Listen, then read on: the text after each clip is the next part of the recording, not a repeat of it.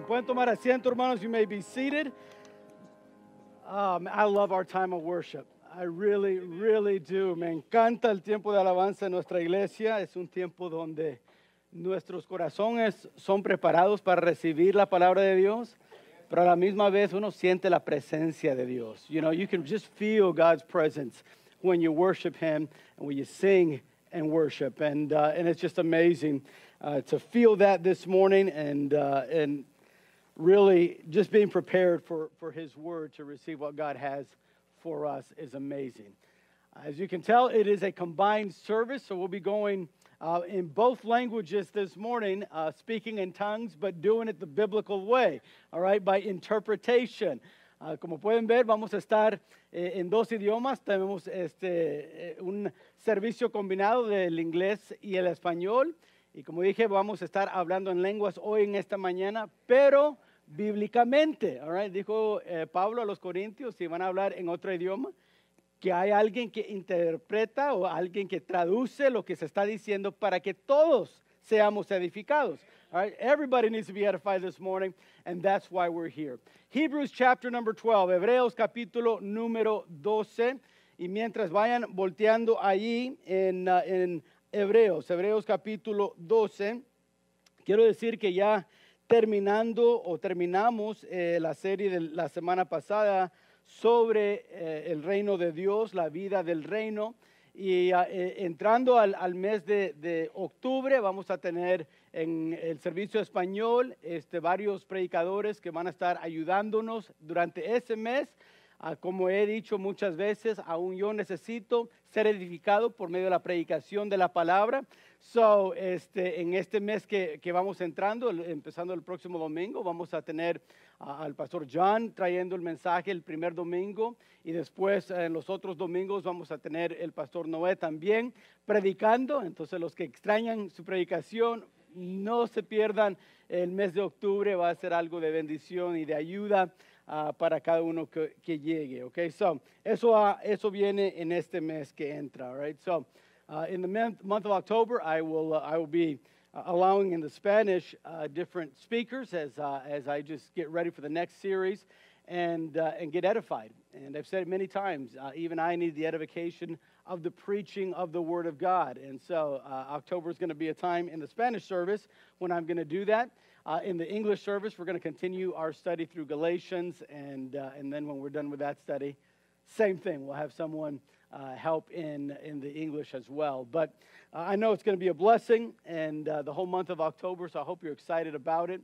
We've got a few activities that are going to be new that we're going to try, but right now is not announcement time. I'll let you know about that later on, but I think it'll be a blessing this month. Hebrews chapter number 12, Hebreos capítulo número 12. Vamos a estar leyendo el versículo 1 al versículo 3, del 1 al 3, starting verse number 1 down to verse number 3 of Hebrews chapter 12. It says, "Wherefore, seeing we also are compassed about with so great a cloud of witnesses, let us lay aside every weight and the sin which doth so easily beset us, and let us run with patience the race that is set before us, looking unto Jesus, the author and finisher of our faith, who for the joy that was set before him endured the cross, despising the shame, and is set down at the right hand of the throne of God. For consider him that endured such contradiction of sinners against himself, lest ye be wearied and faint in your minds. Por tanto, nosotros también, teniendo en derredor nuestro tan gran nube de testigos, despojémonos de todo peso y del pecado que nos asedia, y corramos con paciencia la carrera que tenemos por delante, puestos los ojos en Jesús, el autor y consumador de la fe, el cual por el gozo puesto delante de él sufrió la cruz, menospreciando el oprobio, y se sentó a la diestra del trono de Dios. Considerad a aquel que sufrió tal contradicción de pecadores contra sí mismo, para que vuestro ánimo no se canse hasta desmayar. We have just 3 more months left in this year. 3 more months to do what God has called us to do. 2022 has been a year that for many of us maybe feels like it's passed pretty quickly. A year that has been full of trials, perhaps, and difficulties. Or perhaps a year that has been full of blessings and growth. But whatever type of year you've had, there's only 3 more months left in it. And how we finish the year is important. How you finish in your Christian life this year is important. How this church finishes its run is important this year. En este año de 2022 quedan solamente 3 meses. 3 meses para hacer lo que vamos a hacer para Dios. Para algunos este año ha pasado medio rápido. Estos 9 meses han pasado como un segundo, se siente. Este año para algunos ha sido algo de muchas pruebas o quizás de muchas bendiciones, de mucho crecimiento, no sé. Pero lo que sí sé es que solamente quedan 3 meses más. Y cómo terminamos en nuestra vida es importante. Cómo terminamos este año es importante, tanto en lo individual como en la iglesia. Cómo terminamos en nuestro fervor para Dios. Cómo terminamos en nuestro enfoque hacia Dios es importante. Y aquí en este pasaje de Hebreos 12, el autor está tratando de alcanzar a las personas a quien está escribiendo, a enfocarles de nuevo lo que deben estar enfocados. Determinar una carrera bien. The author here in Hebrews is bringing his audience to get focused again. To focus on their race, to focus on finishing well. Because the Christian life is a race. And how you finish is important. Now, let me just say that the key to living a joyful Christian life is really found in the reality that we must be God-focused. We must be God-focused. The word focus is defined as the center of interest or activity. In other words, the Christian life is all about keeping God as the center of interest in our life and the center of our activity in our life. El clave para vivir una vida gozosa en la vida cristiana es que estemos enfocados en Dios. La palabra enfoque significa el centro de mi interés o actividad. En otras palabras, la vida cristiana se puede sumar en mantener a Dios como el centro de mi interés o actividad en la vida. El centro. Recuerdo en la prepa cuando yo estaba, yo creo en el grado 10 más o menos, 9, 10 por ahí, vino un amigo de Jason, él estaba en el colegio en ese tiempo, yendo a STC, y este amigo era alguien que sabía trucos, magia, y vino a la casa a hacer un show y le pedí a él después del show, le dije, ¿me puedes enseñar más o menos cómo hacer esa magia? Me encanta el show, me encanta hacer cosas así, ¿me puedes enseñar? Y él me dijo, sí, claro, puedes venir a la casa y te voy a enseñar. Una de las primeras lecciones en eso es que cuando vas a hacer un truco, donde tú te enfocas, todas las personas que están viendo el truco se van a enfocar. Tu enfoque es tan importante, me dijo. ¿Dónde te enfocas tú? Todos los demás se van a enfocar. High school, 11th grade year, 10th grade, somewhere around there. Jason's friends come over and he does a magic show, and I said, I want to learn magic. I loved the show. I thought it was awesome, and I said, if you could just teach me, would you be willing to? And I believe his friend's name was Adan. Adan said, yeah, sure. You can come over to my house, and we'll start doing some magic tricks, and we'll work with you and see what you can do. And I remember one of the main lessons that he taught there at the beginning was, Jeremy, what you need to understand about magic is where your focus is at. He said, wherever your focus is at, that's where the audience is going to focus as well. Magic is all about sleight of hand. It's doing something that the audience is not seeing. But in order for them to not see what you're doing, you really got to focus somewhere else, where you want them to focus. I remember one of the first tricks he taught me was the French drop. What the French drop is basically you get, a coin, a ball, anything like that, and you grab it in your hand and you kind of just squeeze it and let it go. Now, if you've never seen that trick before, you probably thought it went in my hand, but it didn't. It was always in this hand. But the reason you looked at this hand was because that was where my focus was at. Uno de los primeros trucos que me enseñó. Me dijo, mira, es muy fácil, lo que le vas a enseñar a la audiencia es que vas a agarrar la pelota. Pero si no han visto esto y están viendo donde está tu mano, van a ver que ya no está el papel, la moneda, la pelota, está en esta mano. Pero como yo estaba viendo dónde estaba, todos estaban viendo ahí también. Y nunca pensaron ver en el otro mano, aunque estaba acá.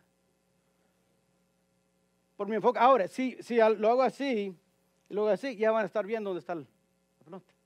El enfoque debe estar aquí para que todos puedan ver acá. That's just part of the trick.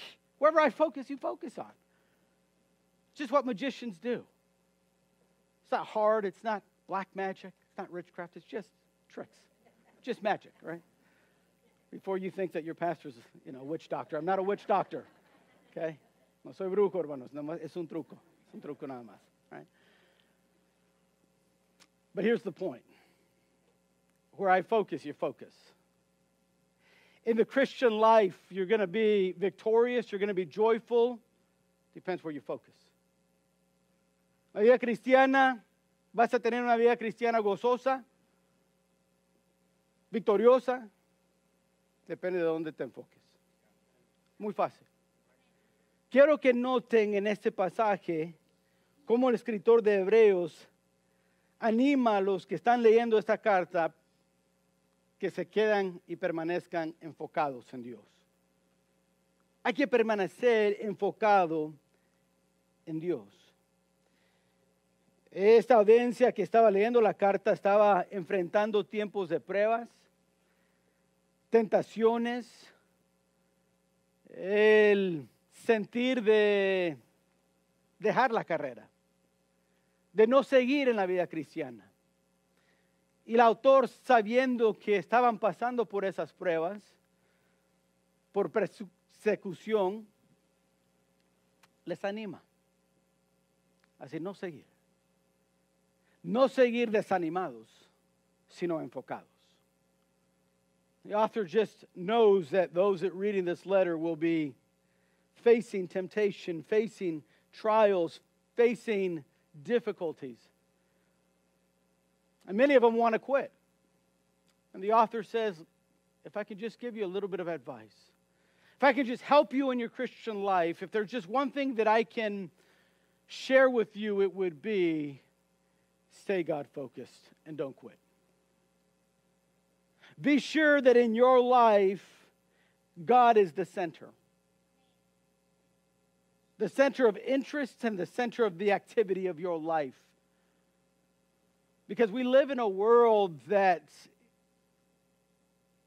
can get us off focus very quickly. The devil is an expert magician to get you to focus on things that aren't really there. And you got to be careful with that in your life. El diablo hace trucos también.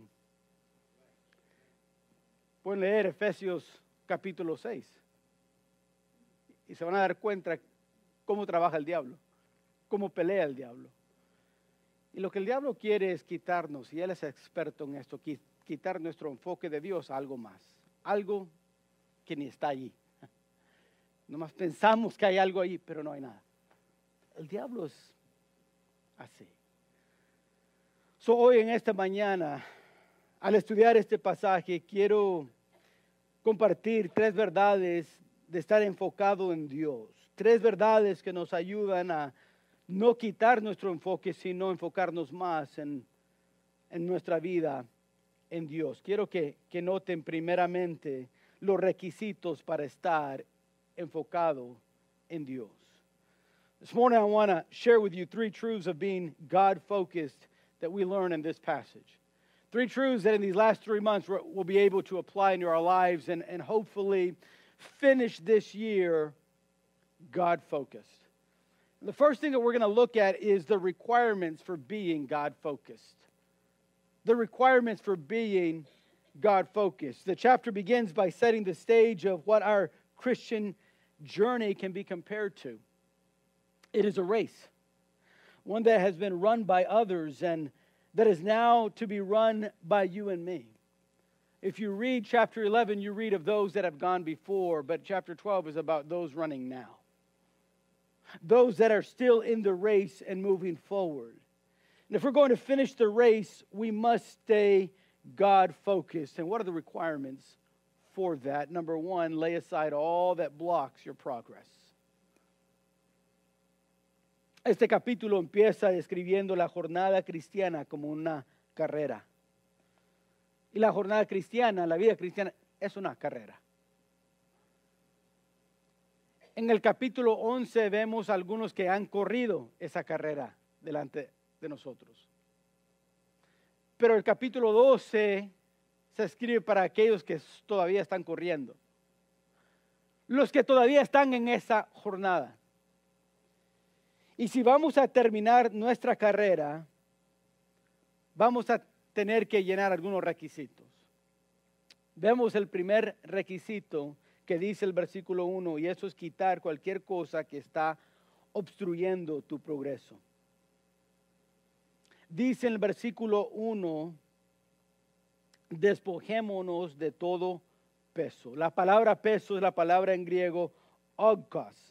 Y significa cargar o carga o algo que te detiene. Y si vamos a mantenernos enfocados en Dios, tenemos que remover las cosas en nuestra vida que nos están deteniendo. Los pesos de la vida muchas veces no son malos, son simplemente cosas que nos distraen de estar enfocados. Por eso él dice peso y pecado. Ahorita vamos a hablar de pecado, pero primero peso. Peso no es pecado. Algo que te está así obstruyendo es un peso. Es interesante cuando empezamos a pensar de esos pesos que tenemos en la vida. Y son varias. A veces es trabajo. A veces es diversión. A veces es dinero. O relaciones. Puede ser cualquier cosa en tu vida que te está quitando el enfoque de Dios.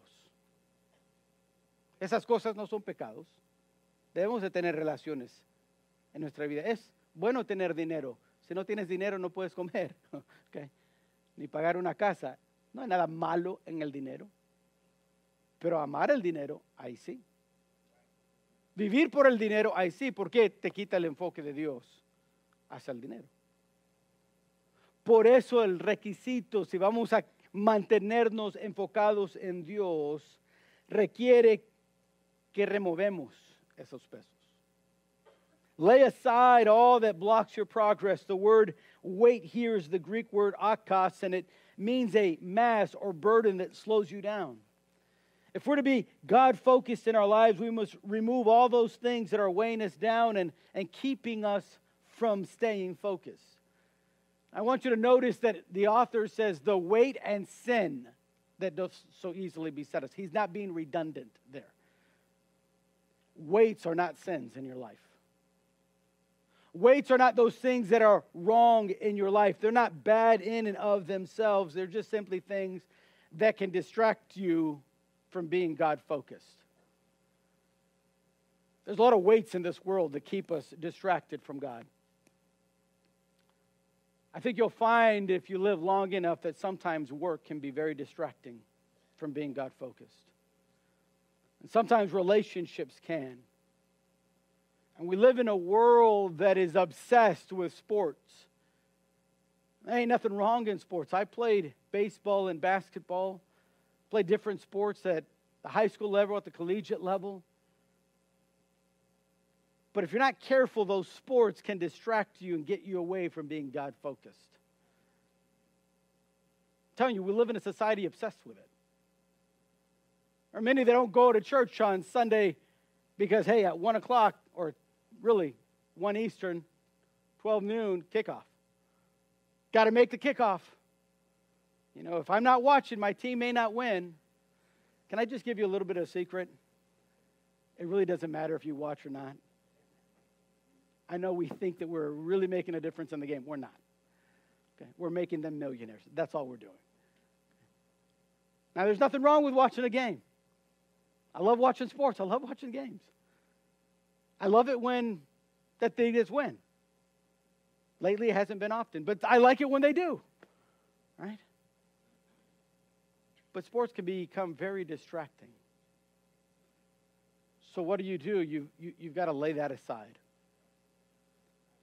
Sometimes you just got to refocus your life by laying those things aside. Hay tiempos en la vida donde tenemos que remover esos pesos. Pero me encanta, pastor, a mí también. Pero nos está distrayendo de lo que es importante. Nos estamos dejando enfocar en algo que ni está allí. Y pensamos, oh, no, el deporte me va a traer gozo. ¿Y sabes lo que vamos a encontrar? Que no trae gozo. Igual con el trabajo, igual con el dinero. Al final encontramos, después de dedicarnos tanto a eso, que no trae lo que pensábamos que nos iba a traer. Siempre recuerdo el actor famoso Robin Williams. Al verlo uno pensaría que él tiene todo. Famoso, millonario, chistoso. Que uno piensa, debe ser muy gozoso el hombre entonces porque le encantan los chistes. Pero terminó quitándose la vida. ¿Por qué? Porque pensó, me voy a enfocar en esto y me va a dar algo que quiero, nomás para revelar después que no había nada. Qué triste. Aún al pensar eso me da tristeza. Pienso, ¿cómo no había nadie en su calle donde él vivía? Ni un vecino que tenía su vida enfocado en Dios para ayudar a Robin. Ninguno que pudiera llegar a su puerta y decir, Robin, yo sé que andas enfocado en cosas, pero te voy a decir, al final no te va a dar lo que estás buscando. Solo Dios puede hacer eso. Pero no había. Not one person. Not one person, as I think of Robin Williams, could reach him. Man that was focused on something that thought he was going to get it all, and at the end realized fame isn't everything, and neither is money. And telling jokes doesn't mean you're a joyful person. He just gave himself to something that wasn't there. How could there not be just one person that could have said, Robin, I'm telling you right now, I ain't going to give you what you think it's going to give you. It's a weight in your life. Lay it aside. Look for God. Not one. But secondly, if you're going to remain God-focused in your life, you need to lay aside all sin that traps you in your path. The weights anchor us, but sin traps us. And the author says, lay aside that sin that doth so easily beset us. That word beset, it means to entangle us or trap us. Sin has the exact opposite effect that the Word of God has in our life. When we have faith in the Word of God and in the person of God, it's very freeing. You have freedom in your life and you feel it. But when sin dominates our life, the opposite happens.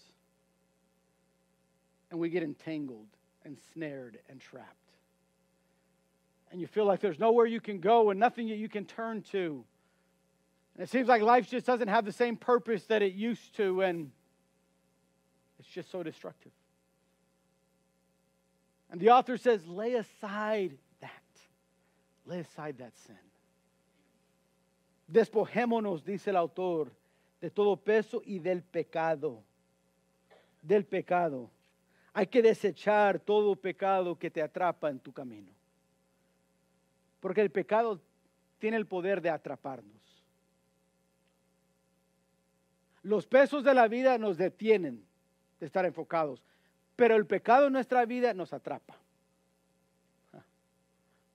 Es peor. Y sabes, he notado que a veces el pecado en cual caemos empieza primero con pesos de la vida.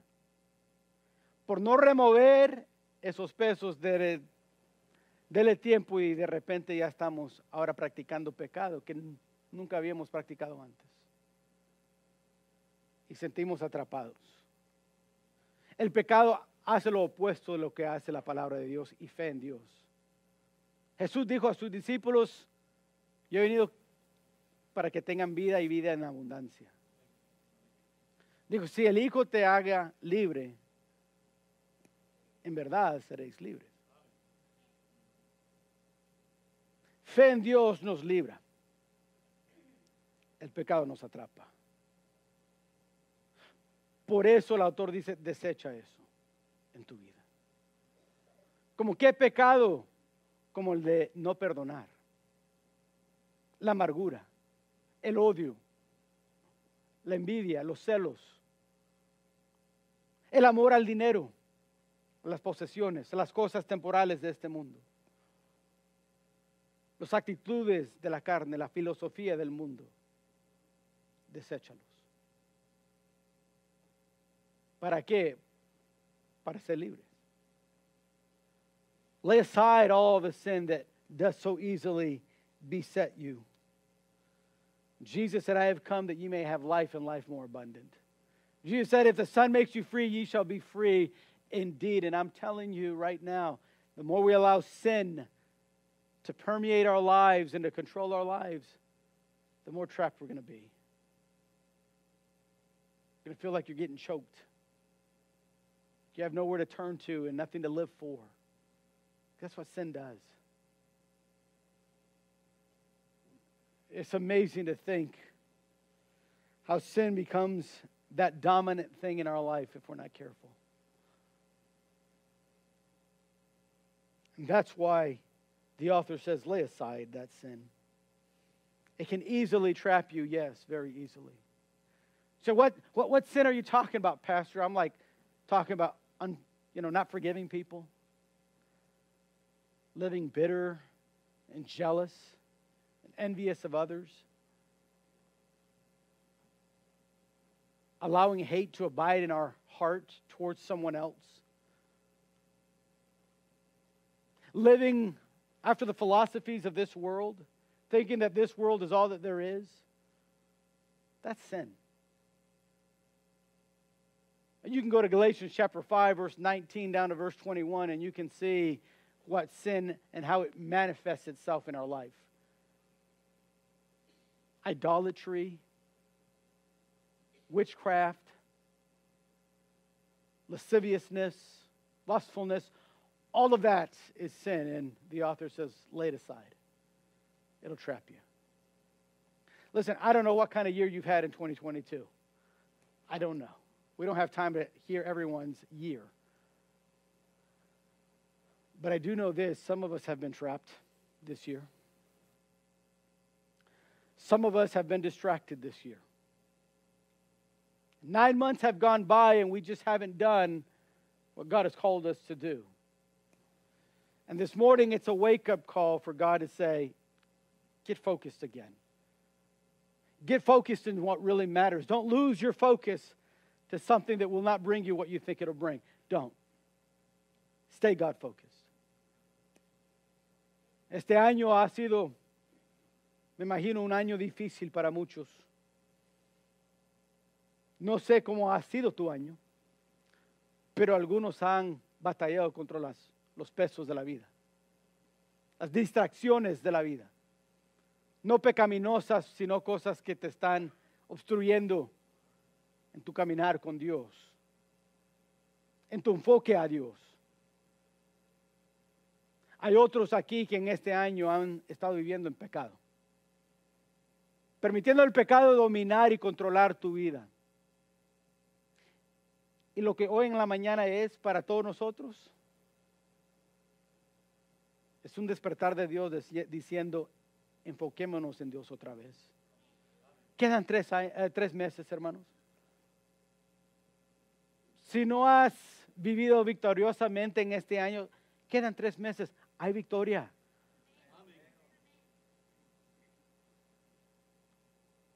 Pero ¿cómo vamos a hacer eso? ¿Qué son los requisitos para hacer eso? Remover los pesos en la vida y desechar el pecado. Número 2, quiero que noten la manera de mantenernos enfocados. La manera. La manera de vivir los requisitos se encuentra en el versículo 2. Dice que debemos de tener puestos los ojos en Jesús. Ahora, esto es más que simplemente admirar a Jesús o pensar bien de Él. No. Esto significa fijar nuestros ojos en su persona. La palabra griega de puestos es aforao. Solamente aparece en este pasaje y significa, en toda la Biblia nomás se escribe en este pasaje, pero significa quitar los ojos de todo lo demás y ver solamente lo que llena el corazón. No dejando tu vista ver otras cosas. La manera de mantenernos enfocados, puestos los ojos en Jesús, fijar en su persona. No dejar nuestros ojos ser guiados por algo más. What's the way to remain God-focused?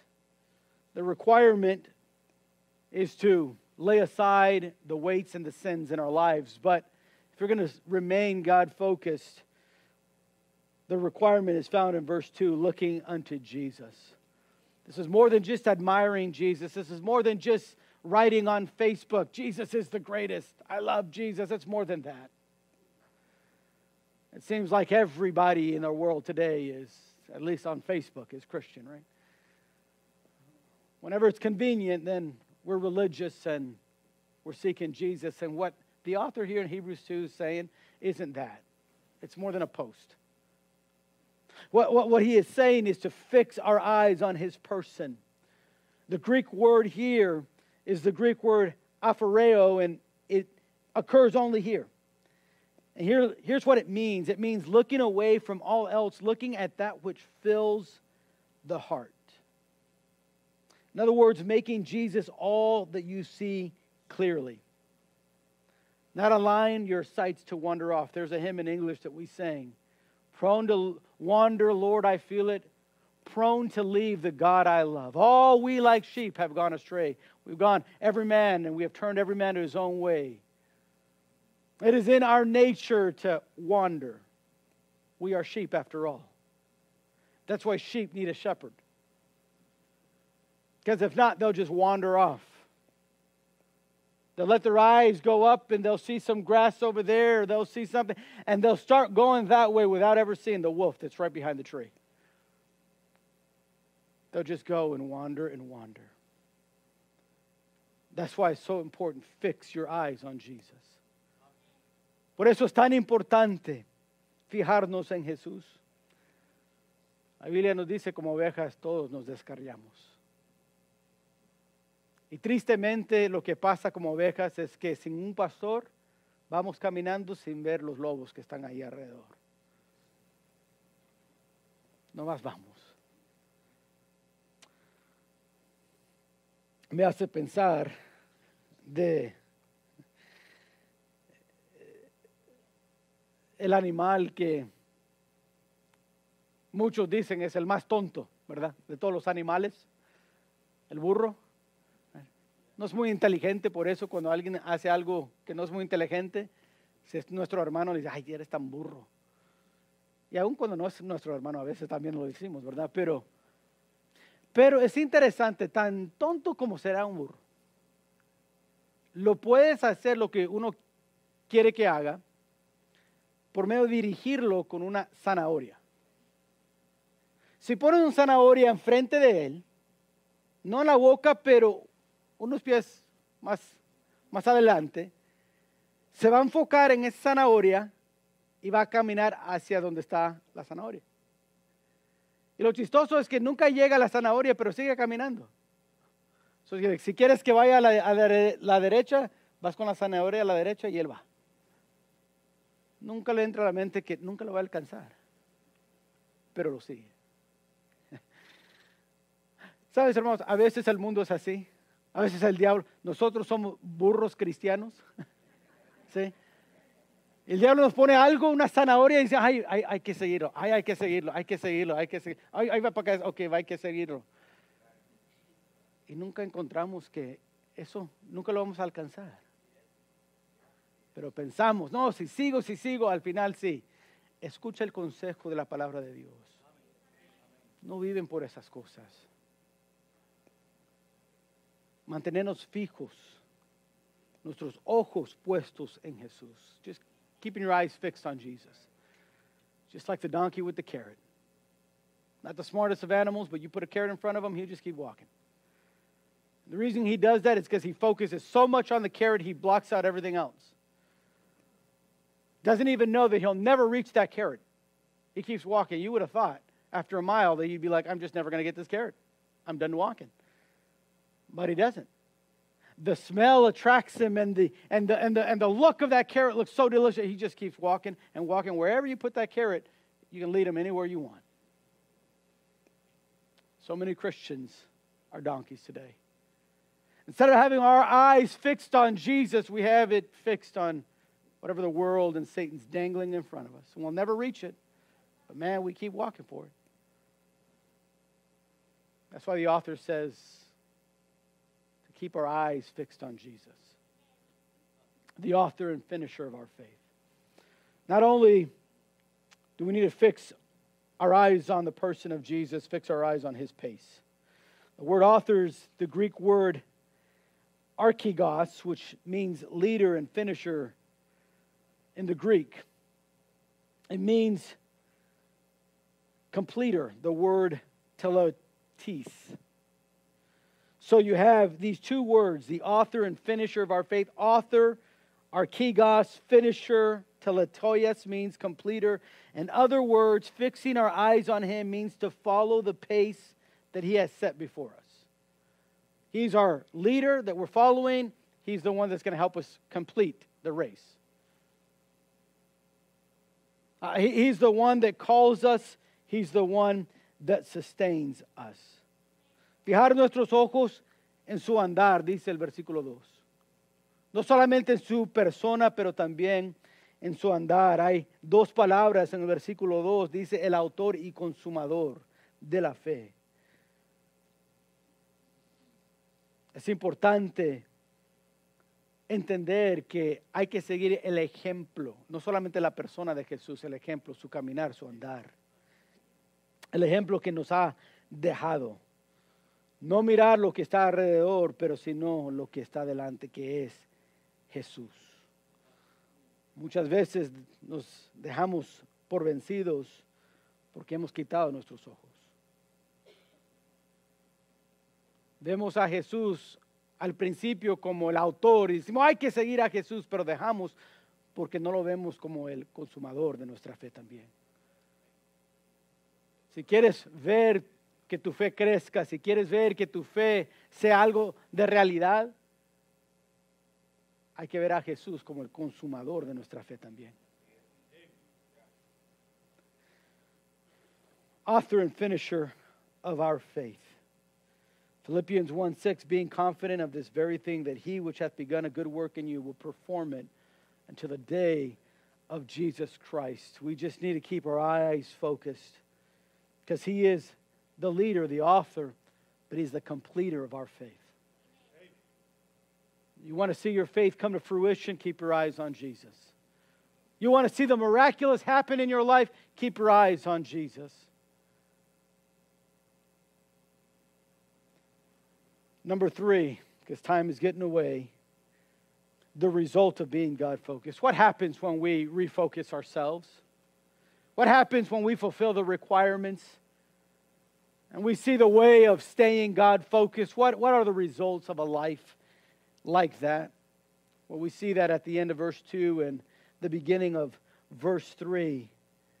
He says, "For the joy that was set before him endured the cross, despising the shame, and is set down at the right hand of the throne of God. For consider him that endured such contradiction of sinners against himself, lest ye be wearied and faint in your minds." What is the author saying? What is the result of a God-focused life? That there is joy through every trial.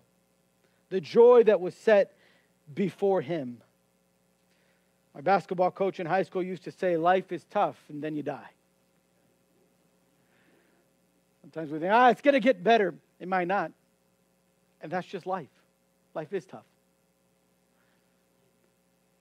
But you know that a God-focused life, even though it might be tough, is still joyful. A God-focused life might lead you to be in a prison somewhere, but you'll be there singing. Like Paul and Silas at midnight, singing praises unto God, feeling their whole world shaking as that prison door began to shake and open. Life's not easy. The Christian life, listen, Jesus never said the life was easy. The Christian life was going to be something fun and easy. He just said, it'll be joyful. In the midst of life being so tough, you can have joy. That's the result of being God-focused en your life. El resultado de estar enfocados en Dios resulta primeramente en gozo. Gozo en cualquier tribulación. La vida es difícil. Y la vida cristiana aún más difícil. Pero cuando nos mantenemos enfocados en Dios, encontramos que hay gozo en medio de eso. Jesús nunca prometió una vida fácil. Una vida sin dificultades, una vida sin pruebas. Jesús nunca prometió eso. Yo sé que a veces hay predicadores que predican eso. Dele tu vida a Cristo y todo te va a salir bien y lo que tú pides lo vas a recibir. ¿No es cierto? La Biblia no enseña eso. Lo que la Biblia sí enseña es que puedes tener gozo. Una vida gozosa a pesar de tribulaciones y dificultades. Eso es el resultado de estar y mantenernos enfocados en Dios. Juan 10:10, ahí están sus notas. El ladrón no viene sino para hurtar y matar y destruir. Yo he venido para que tengan vida y para que la tengan en abundancia.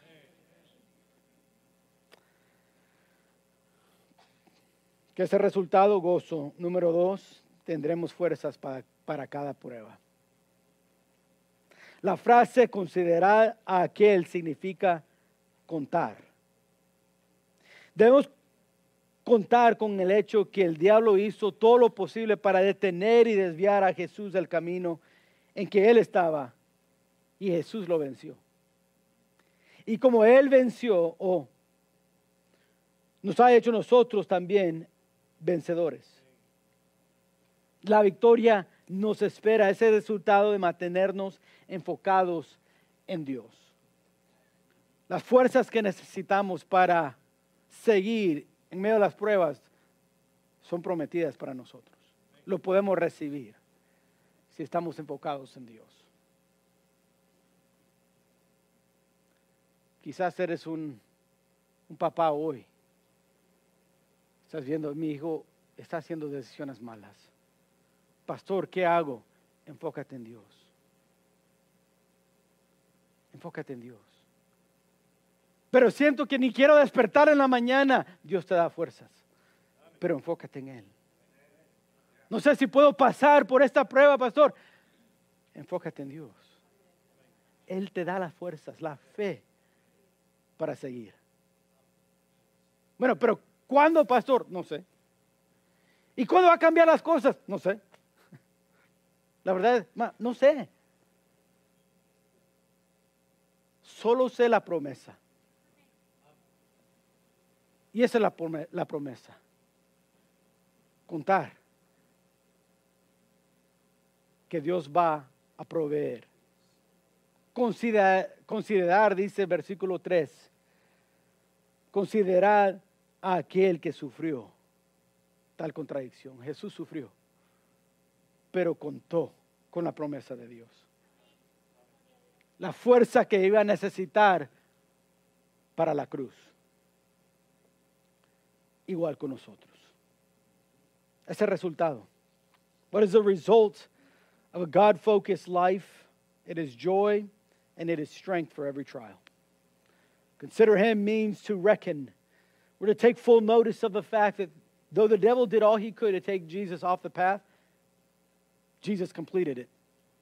Jesus overcame. He brought victory, and because he is victorious, we also will be victorious.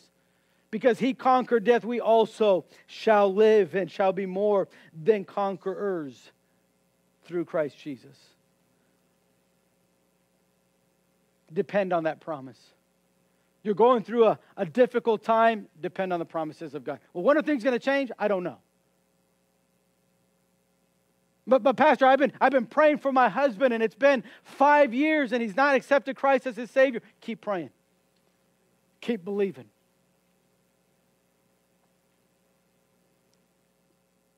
I remember when one of our deacons, Josiah, began to attend our church, and his wife, Daniela, and her parents had not been saved yet. Her brother was not saved yet. And I remember praying with them. I remember praying for them. And saying, God, if you would you just touch their heart? God, if you would you just speak to them? To understand the message of the gospel and to give their life to Christ. By the way, I know the pandemic was pretty bad. I know a lot of people died, but as a result of that pandemic, at least in our area, Maria Rosa came to our church. Daniela's mom came, and we were studying the book of Jonah, and through the study of the book of Jonah, she began to understand her need for Christ, and she accepted Christ as her Savior. Later that year, I want to say it was in October of 2020, around there, she was baptized. And her son and daughter-in-law came to that service, and then they kept coming after that and kept coming after that. And then they put their faith in Jesus Christ, and then they got baptized, and they're even here this morning. So what were the magic words that you told Josiah and Danielle so they could reach their family? Nothing, just stay and believe. The promise, fix your eyes on Jesus and stay focused. That's all I said. Let God do what he promised to do. You just stay focused. I share that because there might be someone else here saying, but it's been a long time, Pastor. I know it's been a long time. Just stay focused. It's the result of that kind of life. This morning, I've simply tried to wake us up to the fact that in these last 3 months, we just need to be God-focused. I don't know where your focus has been the first 9 months. Maybe it has been God-focused, and I pray that it has been. But if it hasn't, God wants us to be God-focused. He needs to be the center of all that we do and all that we are. And to do that, we got to lay aside the weights and the sin that doth so easily beset us. We need to fix our eyes on Jesus, not get distracted, and keep believing and keep moving forward. And there we'll find the joy that we so desperately want and desire. There we'll find the strength that we so desperately need to get through it. So this morning, I just want to encourage you. let's get God focused and stay God focused these last 3 months. Esta mañana, lo que mi deseo ha sido en compartir este pasaje y este mensaje, ha sido para ayudarnos a enfocarnos en Dios. No sé si en estos 9 meses del año ya ha estado enfocados en Dios. Y si sí, qué bueno, sígalo. Y si no, decide hoy, me voy a enfocar en Dios. Bueno, si decides que te vas a enfocar en Dios estos últimos 3 meses del año, recuerda, va a requerir que tú remueves y desechas los pesos y el pecado en tu vida. Y para mantener estos últimos 12 semanas del año hay que poner nuestros ojos y fijar nuestros ojos en Jesús, su persona, su andar. ¿Y cómo vamos a terminar el año, pastor? Con gozo y con fuerzas de Dios. Fuerzas que no se encuentran en ningún otro lugar. So les quiero animar.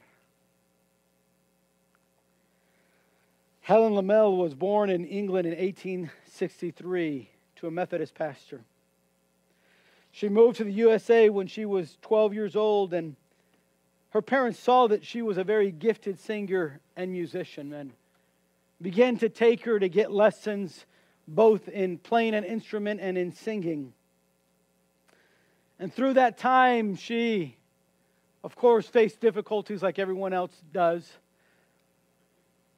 But she dedicated her life to serving God and living for God. She made a decision to be God-focused in her life. As she got older, wanting to use her talent, she wrote a song. A song that if you've been quite a bit of time of your life or spent quite a bit of time of your life in church, you probably know this song and have heard this song. It's a song that is so popular, a song that speaks to our hearts, from the heart of someone that was just God-focused in their life. Helen Lamell. Helen, esta señora, nacido en 1863, hija de un pastor, empezó a los 12 años de edad a usar su talento de música. Sus padres notaron que era un talento que era raro, un talento que era único para ella y tenía una voz que las personas le encantaba escucharla al cantar y tenía un talento para tocar música y entonces pagaron para que ella siguiera aprendiendo y llegó el tiempo en su vida donde ella tenía que tomar una decisión. ¿Voy a estar enfocado en Dios o no? Y ella decidió muy temprano en la vida que iba a vivir enfocado en Dios. Y una vez al estar leyendo un tratado de un misionero, el misionero estaba hablando de mantener enfocado en Dios aún en las pruebas. Ella escribió un himno que nosotros cantamos. Si has estado en esta iglesia por mucho tiempo, lo has escuchado. Pero un himno que nos recuerda del enfoque que debemos de tener. Escribió: oh alma cansada y turbada, sin luz en tu senda andarás. Al Salvador mira y vive, del mundo la luz es su faz. De muerte a vida eterna te llama el Salvador fiel. En ti no domina el pecado, hay siempre victoria en él. Jamás faltará su promesa, él dijo: contigo estoy. Al mundo perdido ve pronto y anuncia la salvación hoy. Pon tus ojos en Cristo, tan lleno de gracia y amor, y lo terrenal sin valor será a la luz del glorioso Señor. Just a beautiful hymn that reminds us to be God-focused. She wrote, "O soul, are you weary and troubled? No light in the darkness you see? There's light for a look at the Savior and life more abundant and free. Through death into life everlasting He passed, and we follow Him there. O'er us sin no more hath dominion, for more than conquerors we are. His word shall not fail you, He promised. Believe Him, and all will be well. Then go to a world that is dying, His perfect salvation to tell. Turn your eyes upon Jesus. Look full in His wonderful face, and the things of earth will grow strangely dim in the light of His glory and grace." God focused. I hope we will be. Espero que en estos 3 meses seamos cristianos enfocados en Dios. Vamos a orar. Padre, te damos gracias hoy en esta mañana porque has sido un Dios tan paciente con nosotros. Has sido un Dios lleno de amor y de gracia, de misericordia. Como el gran pastor, el buen pastor, tú estás a nuestro lado, protegiéndonos, proveyendo nuestras necesidades, protegiéndonos con tu mano poderosa, dándonos tu presencia.